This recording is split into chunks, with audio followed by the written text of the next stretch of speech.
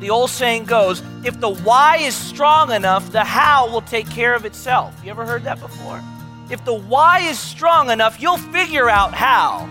I think if the truth be told, many of us don't have a deep enough why to evangelize. So for me to tell you how really won't help you at all. I could tell you Jesus commands it, but you would still say why. Not only does Jesus command it, but I think our world demands it. More on the subject of evangelism on today's edition of Rescuing Awe from the Movement Church in Oakland. I'm Mike Trout, and our teacher is Pastor Edward Pause. The Movement Church meets each Sunday at 10 a.m. on the campus of Mills College in Oakland, and all the details are on the web at themovement.us and on Facebook, Twitter, or Instagram. Do you struggle with being an evangelist? I mean, we are told to go into all the world and preach the gospel. There are a lot of ways to do that, and Pastor Edward is going to talk about why and how on today's program. Why should we preach the gospel? Not only because Jesus commands it, but I think our world demands it. You've been watching the news lately? Have you been seeing what's going on in world events as of late? How does it make you feel? The world as a whole, global scale. Things going on in the Middle East. On a national scale. Are we still fighting over these things? Are we still having that conversation? Is there still so much hate that exists? And so you would say, well, what does the gospel have to do with that? Well, let me just talk about this church here. This group of people here who have gone through issues, who go through obstacles. So you've got the global things going on. You've got the national things going on. But when I say the world demands us evangelizing, I think we also have to look at, because our lives personally are a mess. Our lives personally just include so much struggle and strife. And I know as I look across this room, I'm just going to share a couple things before we move into. I want to share with you how Jesus Christ is the hope of the world. There are a couple couples in this room as a part of our church who have struggled with divorce. You may know couples. You may have been one who struggled with divorce. I know through having conversations with people who attend the movement, they've said, were it not for the gospel of Jesus Christ, I would not be with my spouse today. That's good news. I know there are children of families going through divorce, and if it were not for the gospel of Jesus Christ, these children would not know what to do in light of what they're seeing happen in their home. Not only divorce, families breaking up, but disease. I know people in this room, a part of our church, who have struggled with health issues. Not only personally, but health issues of people they love, even to the point of sometimes losing that person. And I've talked to these people, and they've said, if it were not for the gospel of Jesus Christ, I would not be here today. I would not have any sanity. In the midst of financial situations, financial circumstances, if it were not for the gospel of Jesus Christ, I don't know where I'd be. I would have lost my mind. I would have worried myself into a very bad place if it were not for the gospel of Jesus Christ.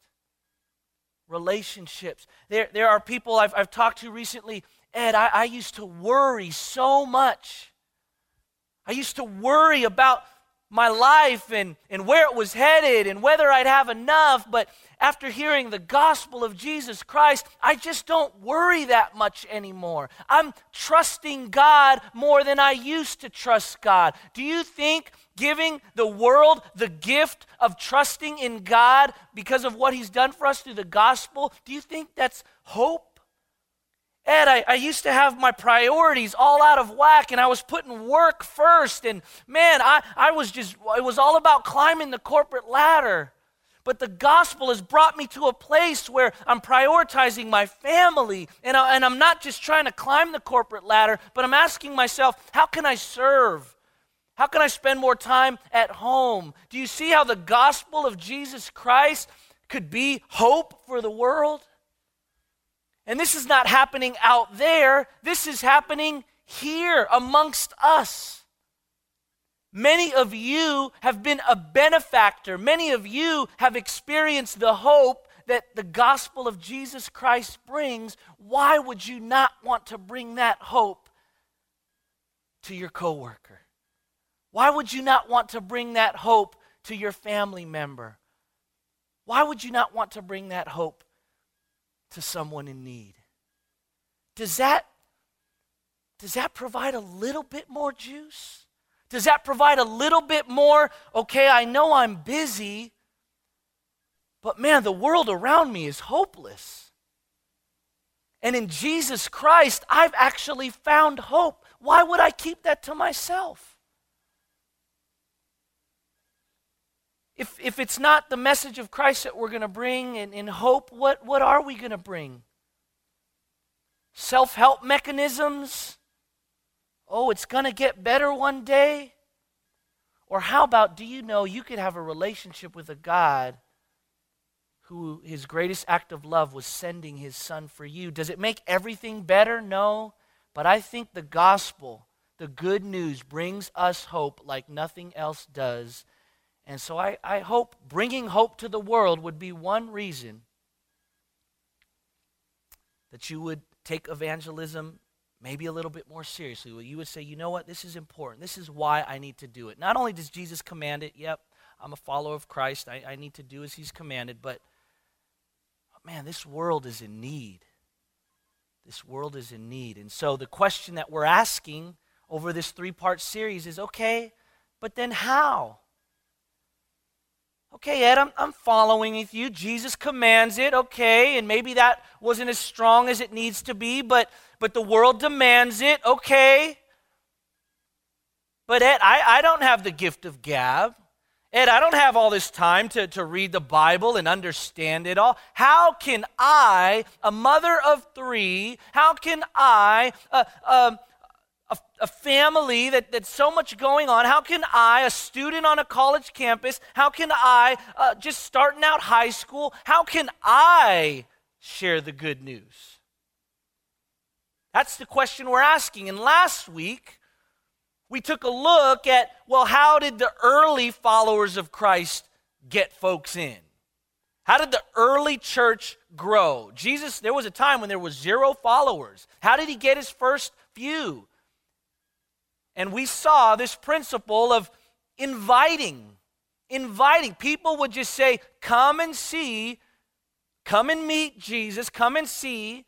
I'm not going to give you an explanation. I'm going to give you an invitation. And so we said, try come and see before listen to me. Try an invitation before an explanation. Okay? Come and see. Now, today we're graduating. Okay? We're graduating to, let's say, this is high school. High school. Last week, kindergarten. Come and see. Okay? Now, 13 years have passed. High school. All right? Now, high school evangelism is not just come and see. We've got to graduate. We've got to add to come and see. Right? Wouldn't you agree? I mean, it can't just be all about just come and see and let Ed do all the work or let the staff do all the work, right? See, here's the deal. We give so much credit to the disciples, but if the truth be told, the disciples couldn't get the gospel out of Jerusalem. Did you know that? They couldn't get it outside of Israel. And so what you had was a guy named Paul, formerly known as Saul, because I think at some point Jesus and God were having a conversation, and Jesus was like, God, these guys aren't getting it done. I mean, it's not even getting out of Jerusalem. And this is not in the scripture, I'm just assuming. And at some point God said, yeah, we need a leader. Because those disciples, they're not known as followers of Christ for nothing. I mean, they were followers. They were leaders in some ways, but we need a leader. And so they tapped Saul, who used to persecute Christians. He used to kill Christians. But God encountered with Saul, and his name was changed to Paul, and Paul spent the rest of his life evangelizing every country and city around the Mediterranean rim. So would we agree that maybe Paul has some insightful things to say about how we could and should evangelize? So we're going to look at three writings of Paul, 3 ancient manuscripts of Paul that will give us insight into high school level evangelism. Everyone with me so far? Okay, the first writing of Paul had a couple understudies. One of them was named Titus. And he wrote a letter to Titus and said, hey, Titus, this is how you evangelize. This is how you do church. This is how Christians should live. And this is what he said to Titus. Let's take a look at this. He's informing Titus of how to lead, older men, older women, younger women. And in this section here, he talks about how Titus should lead younger men. But I think by looking at what he says here, we can get some insight into how we should evangelize. Just as each of us have different gifts from the Holy Spirit, there are many, many ways to use those gifts as we share the good news, as we evangelize, as we go into all the world and preach the gospel. And we'll hear more about that when Pastor Edward returns on Friday, and we'll move on into next week with this subject of evangelism as well on the broadcast Rescuing Awe. And Pastor Edward and the Movement Church would love to hear from you. This is a relatively new broadcast here on KDIA, and they would like your feedback. When you go to the website, just click on the radio show feedback button on the homepage. Also, as a way of saying thank you for listening to the program and getting in touch and letting us know that you listen, they would like to share a free resource entitled Discovering Your Story. It's a free ebook, and you can download it when you go to that website again, themovement.us. I'm Mike Trout. Thanks for joining us. We'll be back at this same time tomorrow as Pastor Edward opens the Word of God to the book of John, the first chapter specifically, and we talk more about evangelism from the Movement Church in Oakland.